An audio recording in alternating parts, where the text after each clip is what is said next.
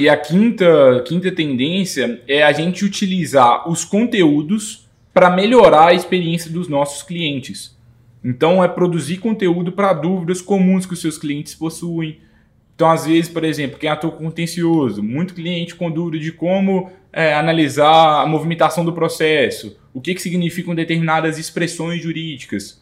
Com base nessas dúvidas, além de responder bem o cliente quando ele traz, sempre que o cliente trouxer uma dúvida nova, registre isso como ideia de conteúdo e comece a produzir mais conteúdos para gerar valor para esses clientes. Aí, de forma antecipada, você começa ali a surpreender o cliente. Antes dele ter a dúvida, você já encaminha um conteúdo. Falou assim, olha, pode ser que durante aqui a sua jornada comigo aqui como cliente, você tenha dúvida sobre o que significa essa expressão, de como olhar a movimentação do seu processo, de qual que é o passo a passo aqui que a gente vai passar juntos. E a gente tem aqui conteúdo sobre todos esses tópicos. Tá aqui todos os links e esses links podem ser úteis. Imagina se você começar a fazer isso já no primeiro atendimento com o cliente. Ele vai perceber que o seu escritório é diferente e além do ganho com a experiência com o cliente como um todo, do encantamento que você vai gerar, você tem um ganho muito grande de eficiência, porque os advogados, a secretária, todo mundo vai gastar menos tempo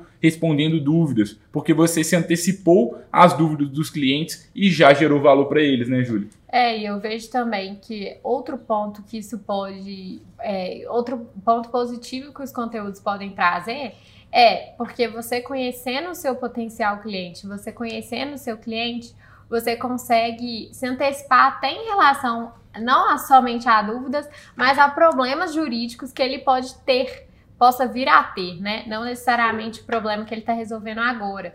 Então, assim, o problema jurídico, algum direito que ele possa vir a ter. Então, o que você pode fazer também é utilizar esse envio de conteúdos para surpreender o cliente no sentido de mostrar um novo direito que ele pode querer buscar no futuro, ou mostrar um problema que ele possa estar passando, se mostrar proativo em relação a isso. Então, assim, eu vejo como uma forma também essa personalização da experiência, né, por meio dos conteúdos, como uma forma da gente conseguir mais clientes e mais causas, né, mais casos do cliente para atuar por meio de envio de conteúdo sobre futuros direitos que ele possa vir a ter ou futuros problemas jurídicos, porque isso vai mostrar que você conhece muito bem esse cliente, conhece muito bem a jornada dele, conhece muito bem o tipo de negócio que ele tem e os problemas que ele possa vir a ter. Então, essa